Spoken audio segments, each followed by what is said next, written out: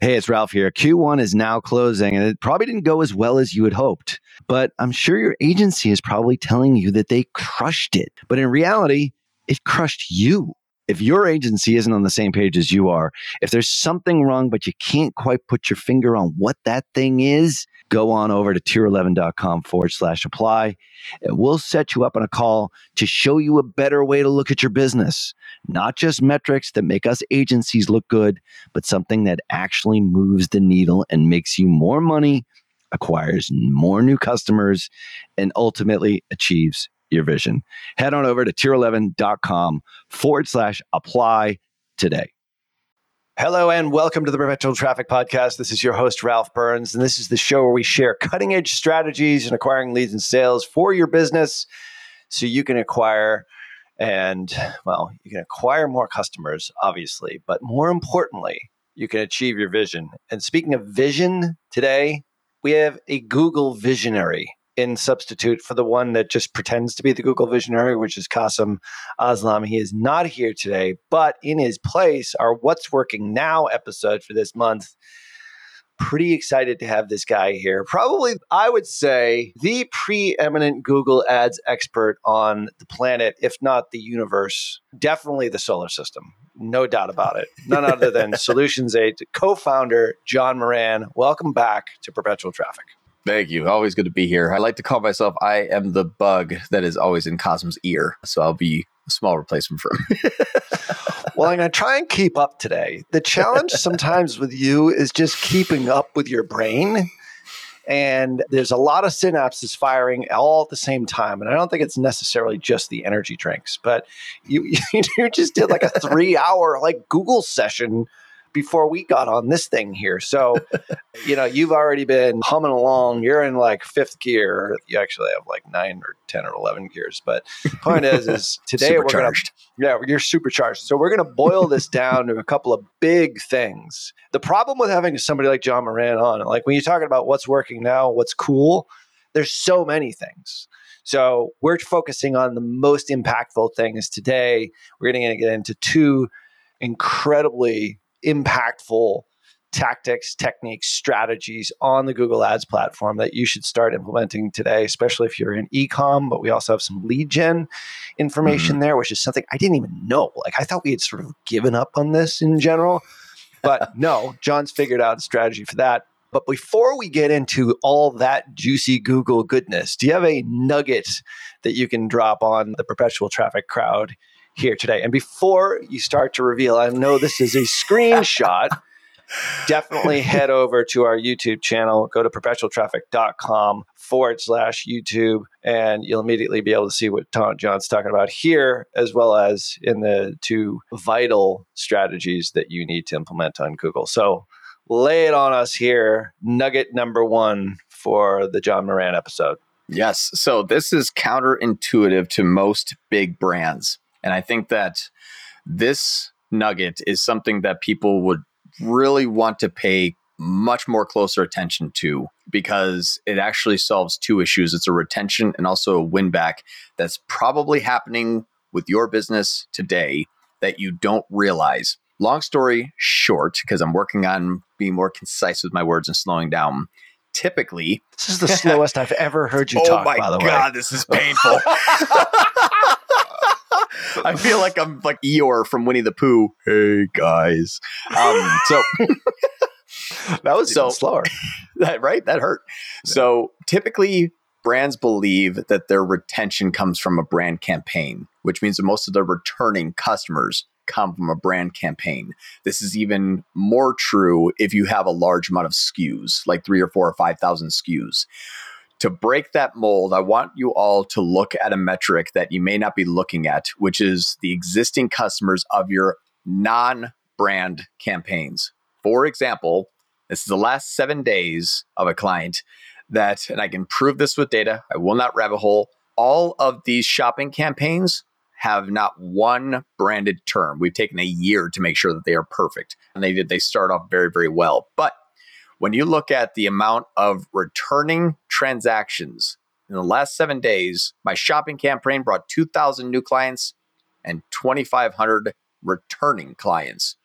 My brand campaign brought 333 new clients and 751 returning clients, meaning that I have a higher ratio of returning in my brand campaign, but a higher volume of returning in my shopping because we are an instant gratification Amazon generation now. You want something, you pull out your phone, you Google it. That's it. You don't see something and say, I need a dog bed. I really hope the company I buy my medications from 6 months ago sells a dog bed. You don't care. You're looking for a dog bed. So a win-back campaign is actually happening on your non-brand campaigns, sometimes even more efficient than your brand. You want to retain customers? Don't spike up your brand spend. Spike up your non-brand spend. That is where people are a lot of times coming back because you're familiar with them. So monitor your returning transactions in your cold traffic. When you spike that spend up, you get more new and returning traffic rather than focusing on your brand campaign. That's the nugget. That's a pretty tasty nugget. You caveated this with if you have a lot of SKUs. When you categorize that, a lot of SKUs, I'm assuming thousands of SKUs. Is there any sort of exceptions to the rule here? Yeah, I have a dozen SKUs. You know what I mean? Like I just bought this mouthpiece thing for my workout. They have like 12 SKUs. But then the campaign, I think in the pet space that we're talking about has thousands of SKUs. So like, is there any happy medium between the two? What are your recommendations there? It's category based in a niche. So if you have 4 or 5 categories of products in a niche, like workout equipment, if you have, let's say, the apparel, the gloves, a chalk, whatever it is, when a person is looking to buy stuff, it usually doesn't happen all at once. Not usually. So if you're looking to be like, hey, I'm going to the gym, I need to get headphones, you have that. I need to get a sweatband, you have that. I need gym shorts, you have that. Now I need gloves, you have that. They're still going to search for things, but you can bucket your existing audiences and prioritize bidding for them on cold traffic terms so as to not lose them to another company that may have even more SKUs than you do that would retain that customer for longer. So bigger SKU brands actually are more of a threat to you if you do not focus on retaining and bringing back your existing customers when they want to purchase something. Very rarely do you bucket audiences of people like in display and spend $100,000 on them. People don't wake up one day and be like, dear God, I need to buy gloves because they increased their ad spend. That doesn't happen. Right. What they do is they are going to go, right? Yeah. If only we were Genie and Aladdin, we can't control free will. Right. So right. That's what I think is responding to how they're going to be buying stuff, taking a look at, they're not going to be loyal to you, especially after their first purchase. Maybe even after their 5th purchase, they're not loyal to you. They're loyal to what they want, which is why Amazon does so well. So that's what's interesting is looking at, I need to work on retention. Don't look at your retention only strategies. Sometimes, majority of the time, if you have more than like 4 or 5 categories in a niche, your existing customers are going to have cold traffic terms that will be buying from you again because they find you again. They're familiar, they're comfortable, they like you. So the key is the categories, really, because we always think, oh, well, you don't want to spend more money on returning customers, but if they're buying the same thing over and over again, it's a supplement, for example, you should be able to pull them in with a minimal campaign just on brand terms, but also relying on your email because you're just getting more of the same thing that you bought before. You're talking about, in the case of the workout example, is like mouth guards are now a big thing, sweatbands, chalk, weight belt, whatever it happens to be. The more categories they're related, when they actually search for those and they'll say, oh, I've bought that from that guy before. And then I had a good experience. Yeah, I had a good experience. They delivered it on time. The mouth guard, the chalk works, whatever it happens to be. Now I'll get a weight belt from them. Yeah. Yeah, and your email campaigns reinforce that decision too, which here's a good example. I have a company called Traveloop. We sell luggage. I had a person on October 18th buy a $1,000 piece of luggage. And then November 8th, they bought the cover for that luggage. It was a Bellagio by Bricks. They bought a Bellagio $1,000 piece of luggage. 20 days later, they type in Bellagio cover. I saw it in the back end of Shopify. They clicked on another UTM campaign and then bought the cover for it. They were going to buy it from somewhere else, but they bought it from me again. And I spent $2 to bring that person back for another $50 sale. To get that, which is cool. Which, by the way, that's actually going to be one of our examples here. When we get to after the break, the 2 big things here, hyper segmentation and broad targeting. with a harder gate? What the heck is John talking about there? We're going back to broad targeting. Anyway, we'll find out exactly how that will increase and enhance your business and scale and grow and get you to the next level right after this quick break. You're listening to Perpetual Traffic.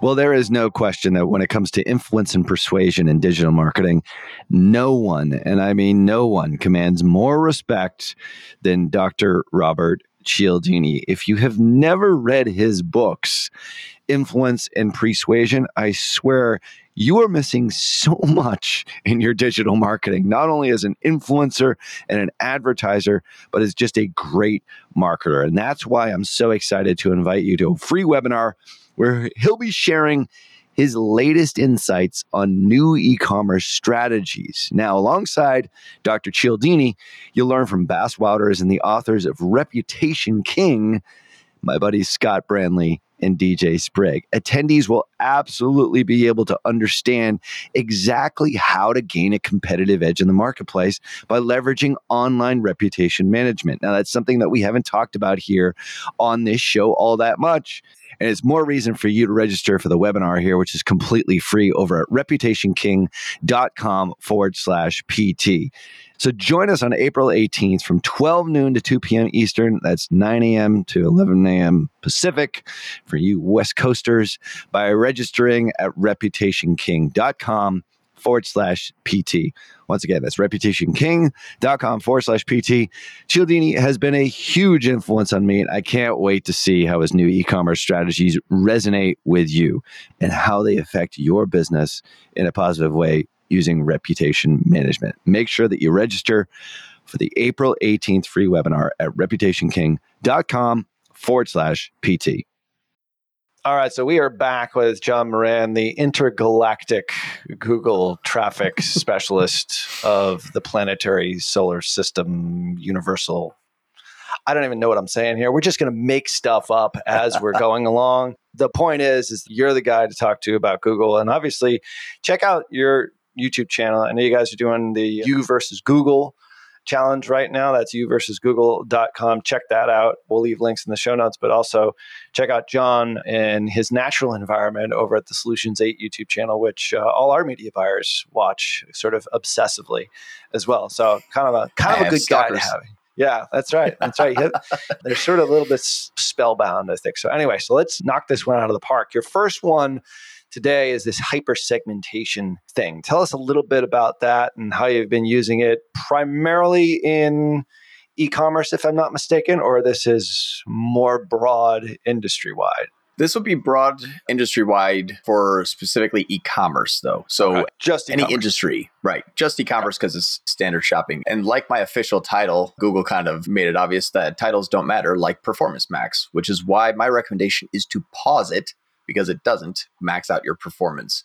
And the hyper segmentation of standard shopping campaign is where I think the industry is moving towards. I'm kind of pioneering that with some case studies, but this is the big thing that I saw is that Performance Max does a decent job at getting you good visibility and going after new and existing customers, yada, yada. We beat that horse to death. What I've been testing is a different variation of standard shopping down to almost like I've been calling them SPACs, single product ad campaigns, which is really what they are. And what I've been doing is a 3-step process. Step 1, I take all of my products of a manufacturer into one standard shopping campaign, and I throw a bunch of traffic at it. Usually the bidding strategy is max clicks or like with a bid cap so I can gain that data, or a low ROAS goal campaign, which is a 50% ROAS in one standard shopping campaign with, let's say, 300 SKUs. I then find what I call like the high-low. Pareto's rule always happens, especially just Google will force a Pareto rule. 80% of your sales will come from 20% of your items. So I take those 20% of my items and I break out individual standard shopping campaigns for them with a dedicated daily ad spend that is safe. So if you think about a campaign that spends $50 a day, that's easy. That's a simple campaign. Now get 10 of those.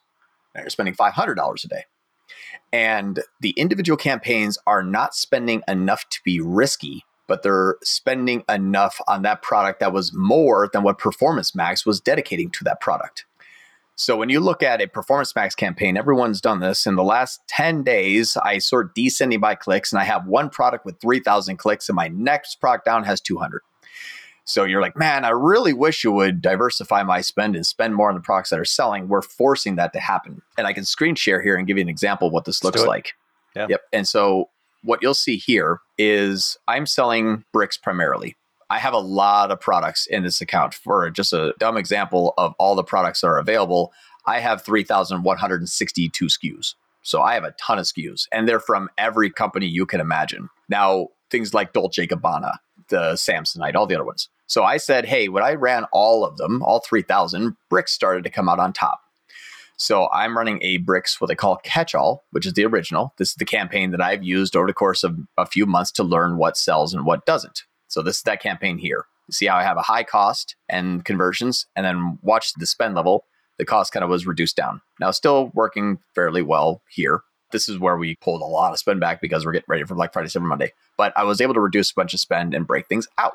So now that I've taken my standard shopping campaign and segmented them into multiple different standard shopping campaigns, I have now a product line in a manufacturer and that has one SKU with variants. And what this does is it allows me actually to crowdsource all of the quality search terms for all of the best performing products.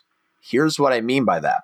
In the last 30 days, when I look at my search terms for my bricks campaign as an example, you'll see that, and I'll just do this. A search term contains bricks. So this is just consolidating to my campaigns that are running, not my Samsonite and the other stuff.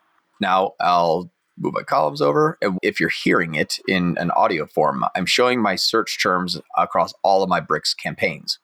And we can see that someone types in bricks luggage. They click on an X collection and they buy those. They type in bricks luggage again, and a different person, they click on a Sienna and buy that. Someone types in bricks luggage, they buy Ulysses. So I can see that the search terms are all the same, except for when they really want like something specific, which doesn't happen very often. They're looking for bricks luggage, and I'm saying, which one of my best-selling items would you like to see? And now I get to own also the search engine, which means someone types in bricks luggage, you'll see my Sienna, my Bellagio, my X collection. Why?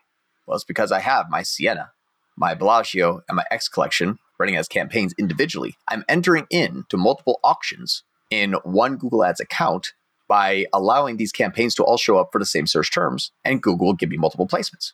So now I beat the manufacturer. I show up more often than anybody else. I beat Neiman Marcus. They're not even on the first part here. And this is me using high T ROAS goals. I'm sniping these clicks essentially. And what happens here on a micro level is because I'm only spending $50 a day across a higher AOV type of account.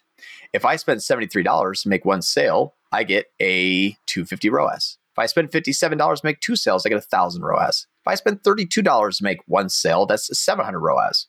Now, I actually made $2,000 yesterday. This is only showing 1,000 because Google sucks at attribution, which we already know that. I made $2,000 here.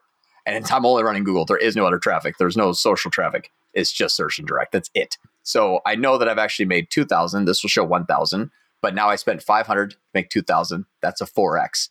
And only, 1, 2, 3 campaigns out of 11 had a sale. And I still 4x'd because I'm not going deep into a risk in any specific area. Right. So you're limiting your risk by the individual campaigns, but you're also maximizing the amount of the coverage for any search term and all the variability that comes with those search terms. And by the way, if you're just listening to this, we will do our best to explain it to you in audio format, but I would highly recommend if you want to get deeper into this, go to perpetualtraffic.com/YouTube and you'll see John's screenshot here as to how this is done. So you're limiting downside risk. It's almost like I look at this as like stock trading. You have limit orders and you have stop loss. Well-diversified portfolio.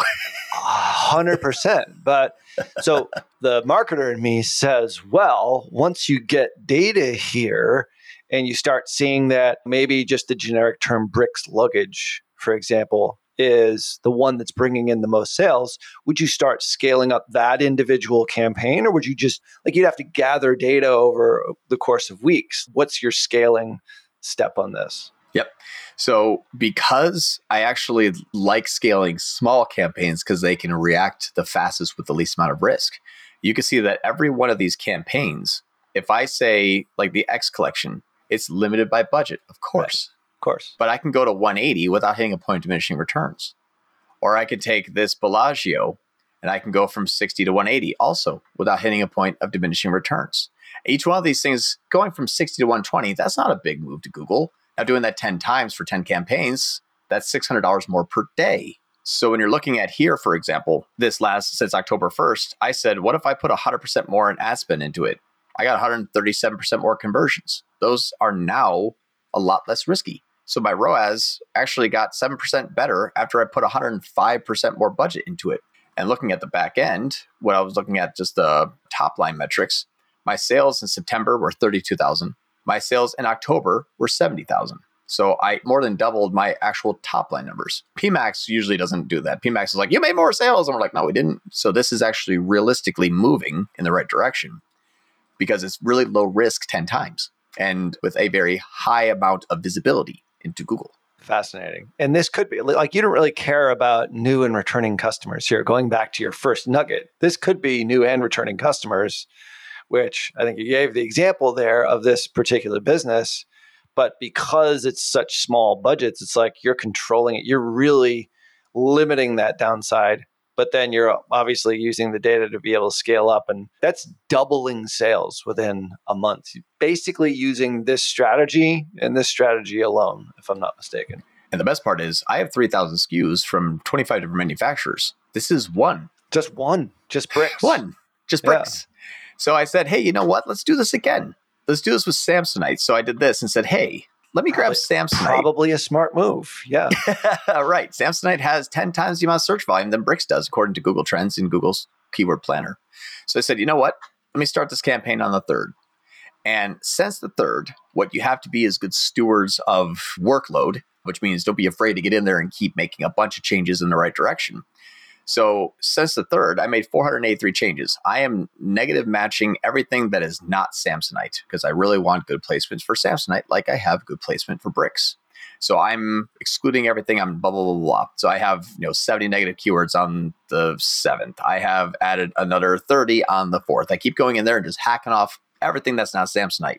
And I notice a lot of those negative keywords are really top of funnel. I don't know what I want yet kind of searches. Like I want a bag that's this dimension kind of thing. Yeah, 18-inch laptop rolling bag. Samsonite has one of those, but I'd rather show up for a person that wants to buy a Samsonite. So what's nice about that is as soon as I am on day 4 of my negative keyword saga, and added 400 negative keywords that weren't from the keywords that I wanted, that 5th day, yesterday, for example, I had 23 clicks total. I had 2 sales. Now my conversion rate is 8%. I spent $42 to make $612. Beautiful. So now Samsonite garment luggage, 1-click sales. Samsonite outlet. I have a sale that's permanent. I have taken my price. I've marked it up. I run a permanent 20% off sale that pushes me 10% below MAP, which is my limit. And now I, to direct response, always have the best sale at the best price for the shortest amount of conversion path, where 23 clicks makes 2 sales. Wow. So that's why when you look at Bricks Luggage, 20% off, 10% off, 10% off, 10% off, 20% off, 20% off, 10%. I am the only one running a sale. You see me everywhere for any type of search for all of the best performing products. If you're buying a Bricks from me on Google today, you're buying it from me. Yeah. And we're looking at the screen here as Traveloo, and it basically dominates the entire shopping row. I mean, in essence, especially the ones when you don't have to click to the right. So I've always wondered, when you're doing these sorts of things, I mean, we're looking at it on desktop. Do you cross-check everything on mobile as well to make sure that you're appearing there, breaking it out by device? Where does that enter into the equation here? Or are there certain purchases that you found in the case of like luggage, for example? That's a desktop purchase because I need to be in front, I need to analyze, I need to look at it. Like, do you give much consideration there? Okay, so there it is. Traveloo, right? Yep. I actually take a harder focus on mobile. 35% of all of my conversions take 2 ad clicks or more to purchase. And it's usually a broad manufacturer search and then a secondary model search. That's where the catch-all will win. If it's not one of my best performing items, that's my backup. So if you're looking for bricks, you click on the Bellagio and you list a year or something like that I'm not actually having a dedicated campaign for because it doesn't sell too well. When you come back and you Google that specific one that you found on my site, that catch-all campaign catches you. So it's all based on direct response. And it's all based on, are you looking for one of the products that usually sells 80% of the time? That's what dominates the SERP on both desktop and mobile. Because I know that I'm going to get cross-pollination of that traffic between desktop and mobile all the time. And when these are $350 and $750 AOVs, you're probably going to have someone that will find you on mobile, then go to the desktop and purchase it. Because when you're buying $750 luggage, you're probably not a Gen Z. Mm-hmm. So desktop is going to be a little more favorable. So I needed to show up for both those people as well. Got it. But yeah, that's the hyper segmentation of standard shopping. And I just did it with bricks. We went from 30,000 up to 70,000. So what's funny is now this company, when this kind of continues, we're almost $1 million annual sales off of my first product line that I've done this with. And I'm going to go do it 25 more times. Jeez. I didn't notice this. Yeah, maybe I just missed it because it was quick on the screenshot. But like the search term for bricks, I would imagine you're showing up for that. Just that unto itself, or that's not even a search. Like you have bricks luggage, you have bricks, a lot of different variations, but bricks itself, somebody's looking for it because they want to go to the brick site is what I'm thinking, but you appear there as well, or is that not part of the strategy? Bricks doesn't actually sell as well. I don't negate it, but probably 1 out of every 20 searches is just the term bricks. I think it's also because Google predictability. When you go to Google and type in BRIC''S, it says bricks luggage, and people just click on that. Just click on that. Yeah. Yeah. So what Google is predicting is what people usually search for, which is what usually sells. If you type in bricks is good. What's funny is you can also actually type in bricks luggage, and I have a search ad that is also right underneath it. And I'll outrank a lot of times bricks themselves on search, primarily also on mobile. So what's interesting is I'll have a search and a shopping ad. My search ad, horrible performance. It's right underneath bricks. There's bricks luggage, 20% off all bricks products, Traveloo. I get tons of clicks on that.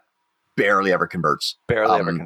Interesting. As I think your buyers, when they make their buying decision, they look at that's the color, that's the size, that's the product, that's the price, that's the shipping, that's the discount. Yeah. And they pop it. I'll probably get some return traffic from the search, but search and shopping is a 6-to-1 ratio of conversions. Interesting. Yeah. Plus it's just a visual purchase too. I mean, there's that element to it. Well, why would you click on a shopping ad? You're looking for the product you want at the best price, period. That's it. That's all you want. That's 90% of the battle. Yeah. And then not to be discounted here, but there is a discount. Exactly. And there's a permanent, you know what's funny is people don't even realize this. There's a permanent discount that I just have to keep updating every 6 months. And you're like, the Bricks spinner 170 with code. Oh no, it expires in 51 days. Oh, is that where is that? How does that appear? That's when you click on here. The 170 with code. There's a hover pop that comes up and says 20% off bricks luggage, and then it comes through Traveloo. Got it. Yeah. But you can even see that this sale is going to be around for the next 51 days. 51 days. But people don't look there. And the sense of urgency is still there because my sales cycle is a 3-day window. Every 3 days, there's new people seeing my sale. True. 100%. That is fabulous. So if you are an e-commerce business or you're a VP of marketing or a director of marketing and you're listening to this, have your people watch this episode over on YouTube, perpetualtraffic.com/YouTube. This is an absolute gold nugget. And they can probably, depending on when we publish this, they might be able to get this in before Black Friday. I don't know. Calling it a little tight. Let's get into big John Moran tip on Google, or what's working now, number 2 here. And this is broad targeting with a harder, higher, more difficult gate. So let's talk about this. Absolutely. So we've said before on our YouTube channel in Solutions 8 that the keyword that is broad has less to do with the keyword language itself and more to do with where a person is at in their journey. You can type in a keyword that is a little bit more middle of the funnel or a keyword that's a little bit more bottom of the funnel when you're looking for a service, specifically for lead generation. When you're looking to have a service, a lot of times you'll be typing in different variations of those search terms. And Google's like, we know this is your 7th time that you've been looking for this. We think you're going to convert. And it doesn't matter what that keyword is, they're going to show your ad. That's why Google recommends broad match only with smart bidding. So because broad match is not about the keyword anymore, and it's more about the user. Fascinating unto itself. Let's just stop right there. Like that is absolutely fascinating. It is. Like because you've typed in 7 different words around this thing, and I know this business because we've talked about it before and how we're trying to like solve the lead gen issue, but they know this is how smart Google is. And I think we all forget. You guys intercepted the memo where it was 72 million demographic and psychographic profiling factors on every human on the planet. So like, and part of it is just your damn search behavior. So if you search for something in and around what we're going to be talking about here, I think it's metal buildings, if I'm not mistaken, 7 different times, you know you're in market. They know that. So I know you kind of take that for granted, but just for the perpetual traffic audience, it's absolutely amazing. And then it puts you probably in different categories. It puts you in different audiences for cold traffic, all these other sorts of things. So anyway, so go ahead with your tip here. Yeah, you have a spy over your shoulder anytime you pull out your phone or anytime you go on. And people forget that spy is there because that spy is really good. Always but there. It's like if you had a person watching over your shoulder saying, why'd you look for that? Why on that website? What are you doing over there? Why are you watching that video? That's what's going on right now. Literally 24/7. what's happening. Yeah. Right. And then you get your car, you drive to a place, and then Google conversion tracking for store visits, like, why'd you go there? I mean, they know. They know. Yeah. You typed in sports equipment, then you went to Sports Authority. We know what you're doing. It's like having a private eye over your shoulder 24/7 and hooked into your pocket that you opted into. Good job, everybody. Knowingly and willfully, because nobody reads the terms of service. So it's like your own damn fault. Yeah, you see terms of service, you're like, of course I apply. Yes. Of course. Let's not forget, though, before anyone non-marketing listens to this, like, oh my God, I can't believe this is horrible how much Google knows about me. Well, actually, it's for your benefit. Right. The reason why you're liking NASCAR ads and videos is because Google knows you like NASCAR. Unless you want to receive Barbie ads, you're welcome. Right. Well, now that we've said it on this podcast, we're going to both get Barbie ads. But anyway, go ahead. Probably. Yeah. As I'm on Chrome and said Barbie. Damn it. That's right. All right.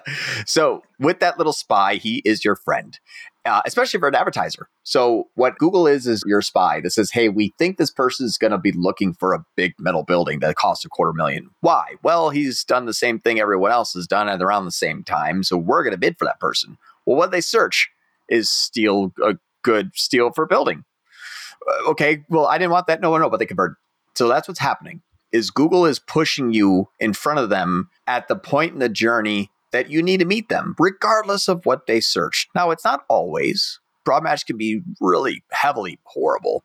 It really, really, really can be. It's only really good when it's done learning. So I figured to leverage that.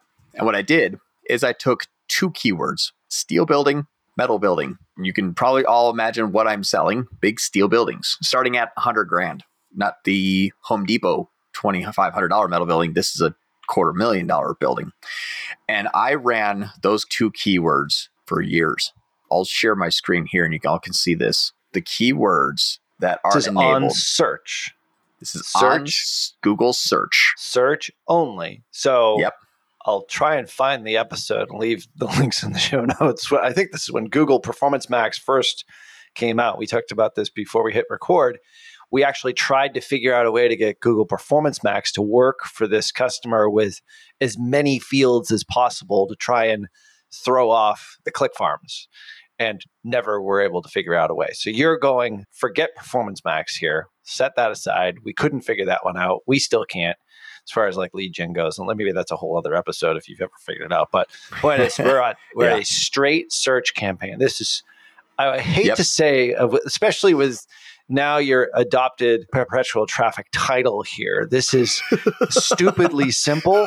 Oh man, yeah. When I presented this to the client, I said, "Okay, don't fire me because this looks like God. I got this great idea. I'll do 2 search terms, broad, 2 broad words, and I'm selling a $250,000 building." But I'm like, trust me, Trust me, guys, this is not a dumb idea. This is back. That's a testament to your trustworthiness as a media buyer, by the way, because most businesses would be like, you're fired. You know what's even worse? I started this in January 2021. I didn't track a conversion until September 2022. No kidding. Oh my You know why? Because of the secret that I'm about to release to everyone. All right. Well, one, I tracked the CRM. So I knew who was coming in and if sales were happening. I didn't need Google to tell me that was happening. Actually, Google will know when a conversion is happening, even if you don't have conversion tracking installed. That's why enhanced conversions is a thing, by the way. Google knows what's happening. Your enhanced conversions, you send a form saying, hey, did this guy actually fill it out from Google Ad? And they respond, oh, yeah, that was from us. I mean, that's what enhanced conversions is. And that's what's scary about it. Google already knows. They already know. There's a little man looking over your shoulder.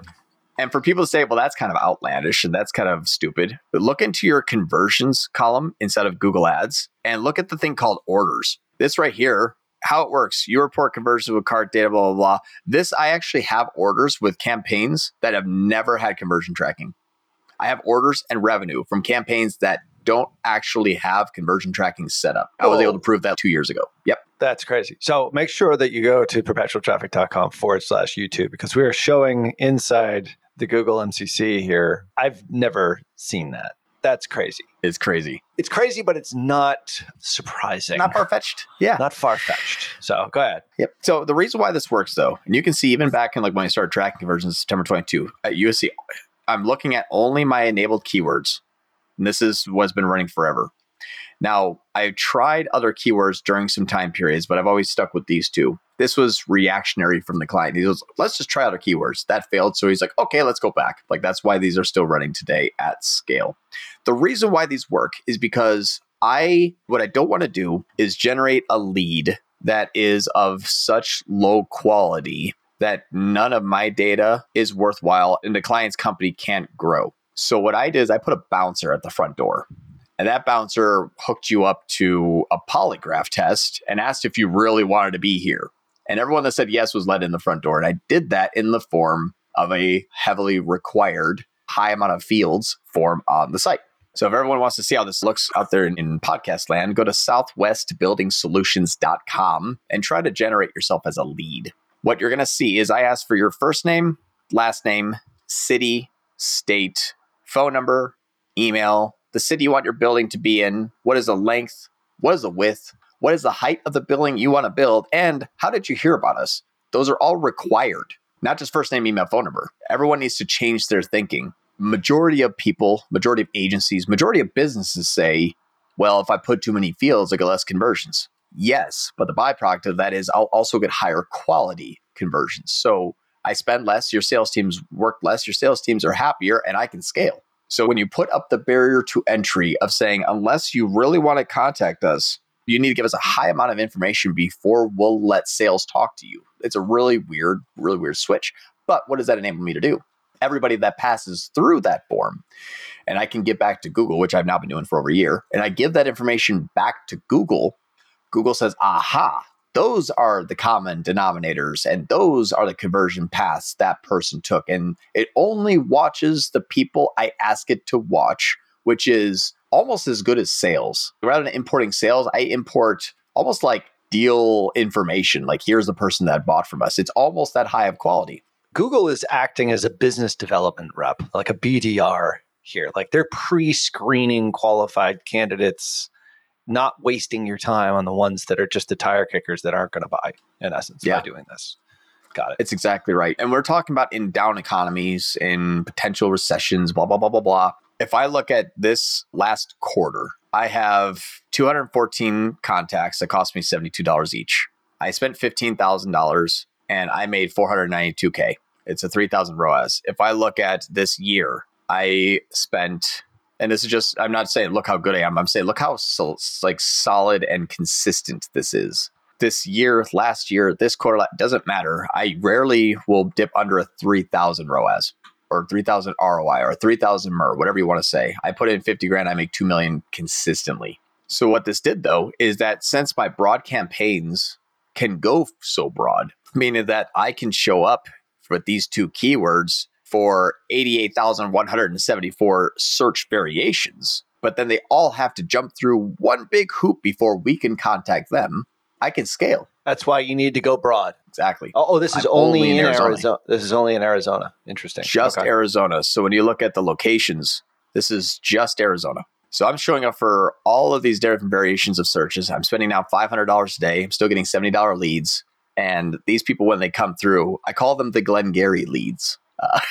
The Glengarry leads, when you look at these contacts, no matter which one that you fill out, the last 798 all have jumped through that hoop.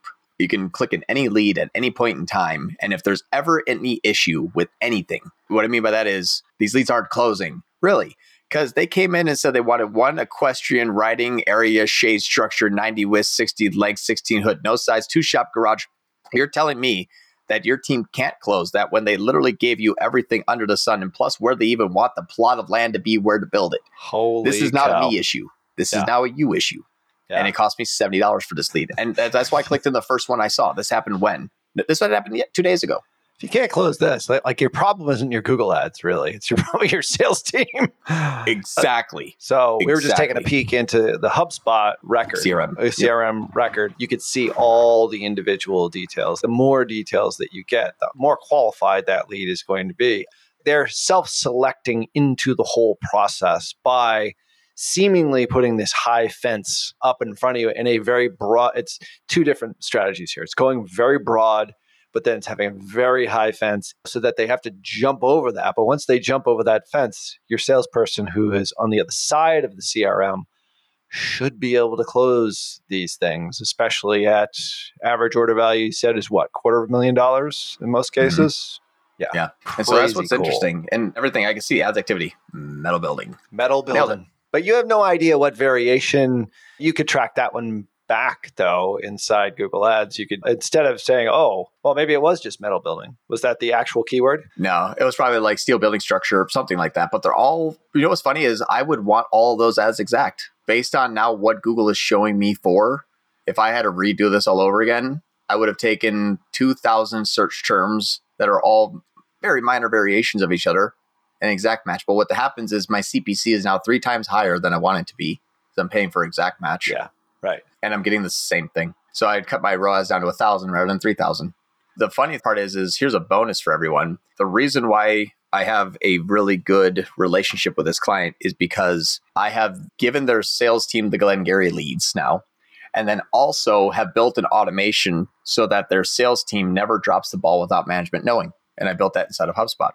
So this is a bonus for everyone if you're going to be doing this. This is a new lead flow I built yesterday, which is a small variation of it. But long story short, and I know the podcast is not going to want to hear me talk about a CRM tool build out, but what I'm doing is as soon as a lead comes in, I notify management that a beautiful lead has just landed in their lap. It rotates between 6 salespeople, auto emails, autoresponder to the person, sends also a text to them saying, we have your information. You are going to be contacted ASAP. And then every single time a property value is changed, the management is known about it. Hey, that lead isn't qualified. We got to figure out why. That's my issue. Hey, that lead's qualified. You have a sales team that's working a qualified lead for $250,000 today. Or, hey, it's been 30 days. It's been 30 days. This lead has not been marked as qualified or non-qualified. I notify Steve, their boss. So gotcha, if I hand you the Glengarry leads, you don't get them. So it's the same thing. It's basically, I call it the Glengarry model, but it is a beautiful lead at scale using 2 little piddly-dink keywords, but a high barrier to entry before they're allowed to talk to our sales team. But and they will close them. Back-end CRM too. Exactly. Like that flow right there. We know, like we're in the services-based business. The flows are everything. But did you build that catch there in that last section as to whether or not a good qualified lead hadn't been contacted and you notify their boss through HubSpot? Oh, yeah. Okay. Yeah, I had a meeting with Steve and Scott, the 2 owners, or the owners and managers.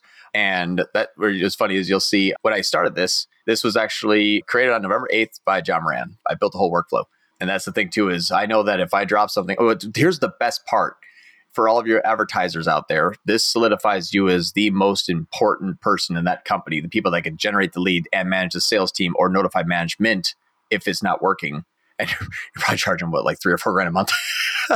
Like you couldn't hire 3 people to do the same job. You're somewhat over delivering on service. Exactly. But really, it's beautiful. Setting up flows inside HubSpot is not the most time consuming thing in the world, but it's absolutely essential. It's crazy valuable. Yeah, crazy valuable. This flips the script, I think, on like how I've thought about Google specifically for multi-numeral, however many, like it's 21 fields. I think you have another customer that actually you have to fill out like a 3D model for this, like more barriers.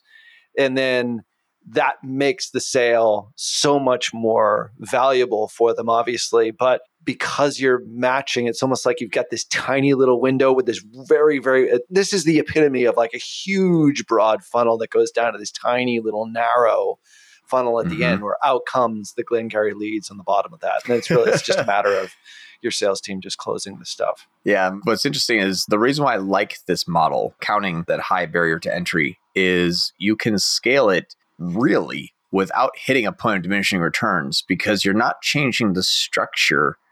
You're simply just throwing more gasoline on the existing fire. I know that sounds really easy to say, but as a quick example, this is that one client that has to, and I'll just share screen so y'all can see this. But in here, this is November 2021, and I'll just do cost and then conversions. We had $2,800 for 50 leads in November of 2021, so 2 years ago. So last month, we had 200 grand in spend and 1,200 leads. The red line was outpacing the blue line of cost at scale.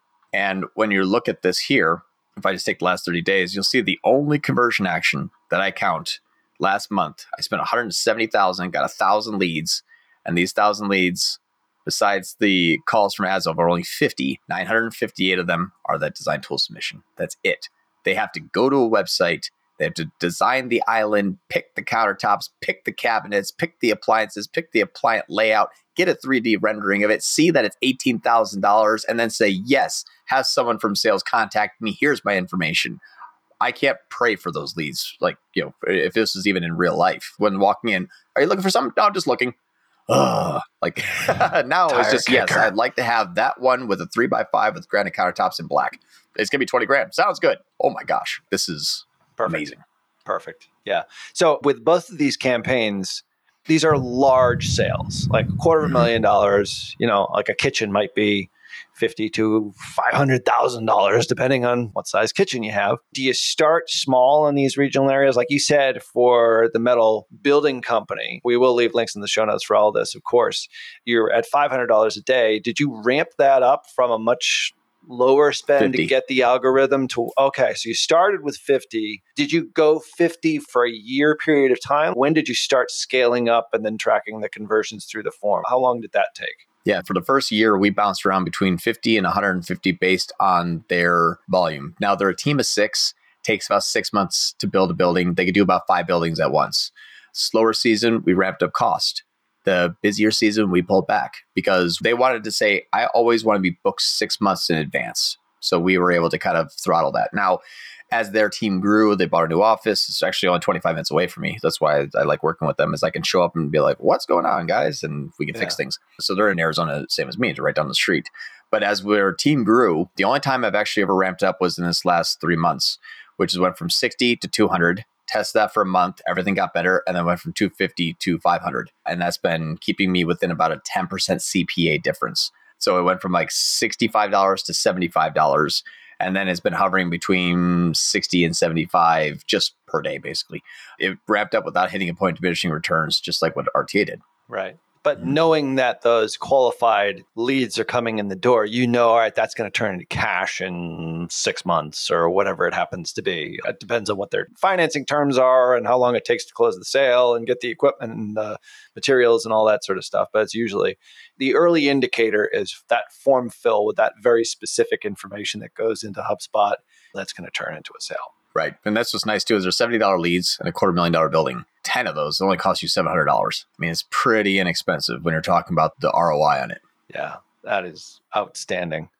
Well, that I think proves a lot of people wrong that say that you can't sell high ticket. Most people say high ticket is like a $10,000 product. This is extremely high, $250,000. Obviously, kitchens as well, which can be even more than that. So yeah, $18,000 AOV actually, because they're outdoor kitchen kits. They're kind of pre-built. Yeah. Mm-hmm. Well, I bet you it could be done for high-end kitchen redesigners. There's so many different ways in which this strategy could potentially work. So what's nice too is to give you a little indicator. this is the reason why I like this, is if we look at, what's last quarter? It was at July through September. I don't know. Yep. We spent $687. That was our total cost, $687,000. This is our RTA daily dashboard here. If we go into our deals and we look at the date range of last quarter, we made 6.4 million. So it's a 10x even at scale from a course of over 2 years. It's just beautiful. I love it. When you don't have to worry about positioning and keywords and match types, if you don't have to worry about that, scale's easy. You're not going to pay any more for these people. You're not going to get a better position. You're not going to have to change targets. You're not going to burn an audience like, hey, would you like more of the same? That's what broad can get you. Yeah. And it's a cinch to manage. Exactly. Yeah. Don't tell anybody, but I haven't touched Southwest Billing Solutions about 6 months. I was about to say, how many minutes are you spending on it a day? Like, you just spent more on this podcast in that account than you have the last 3 months. Come on. Yeah. Well, that's the thing is they pay me to know what buttons not to press. Yeah. Which is just as valuable. Absolutely. Absolutely. Nobody can take that over. So anyway, this has been awesome, man. As always, you bring the goods to PT here. Really appreciate that. Of course, where can people find you? Where is the best place to find John Moran? Is it just Solutions8 or Sol8.com or my LinkedIn YouTube actually. channel? LinkedIn. All right. Yeah. My LinkedIn. I've been focusing more and more on LinkedIn. But if you go to LinkedIn and search for John Moran and type in like Google or something like that, usually I pop up. I have like 10,000, followers on LinkedIn. I post about 1 to 4 times per month. And because I don't like the attention, I like sharing. All my posts are case studies with results. It's not a love on your business. Love you. I don't care. I'm really like the things that I share today, press that button, do this, go here, measure that. That's what I love. I'm having a blast. Super tactical. All right. We'll leave links to all of that and make sure that you not only check out all of this is like your 3rd or 4th time, I think, on the show here. We'll also leave links to those things. And I think you were when Performance Max came out, I think you came on the show like within the first month of it coming out. And that's really changed. We could do a whole other episode on your thoughts now on Performance Max. We'll definitely have to have you back. But oh man, whole other conversation. Don't have enough time to talk about it here today. So really appreciate y'all listening here today. Once again, plug in the YouTube channel because it's a highly visual episode here. Check it out at perpetualtraffic.com/YouTube. Make sure you subscribe and leave a rating wherever you're listening. Follow John Moran, Google search. We'll leave a link to that in the show notes over on LinkedIn. Follow me on LinkedIn as well. That's Ralph Burns. I think we're pretty much the only Ralph Burns on LinkedIn. I'm the only Ralph in digital marketing. Somebody said that the other day. So that makes sense. I like to say I'm the only John, but there's, oh my gosh. For some reason, it's a really popular thing to be named after a toilet. It's true. Well, Ralph is actually after puking. But anyway, that's a whole 1980s thing. Yeah. Ralph and John go really well together then. It's perfect. Ralph and the big white John. And then, of course, you can follow Qasim on Twitter and all the other socials. He's at Qasim Aslam. There are other Qasims in the world, but there's only one at Qasim Aslam. So check that out. Like I said, all resources and show notes over at perpetualtraffic.com. We'll leave links there. On behalf of my awesome guest, John Moran, today, until next show, see ya. Thank you so much, everyone. Thank you, Ralph. You've been listening to Perpetual Traffic,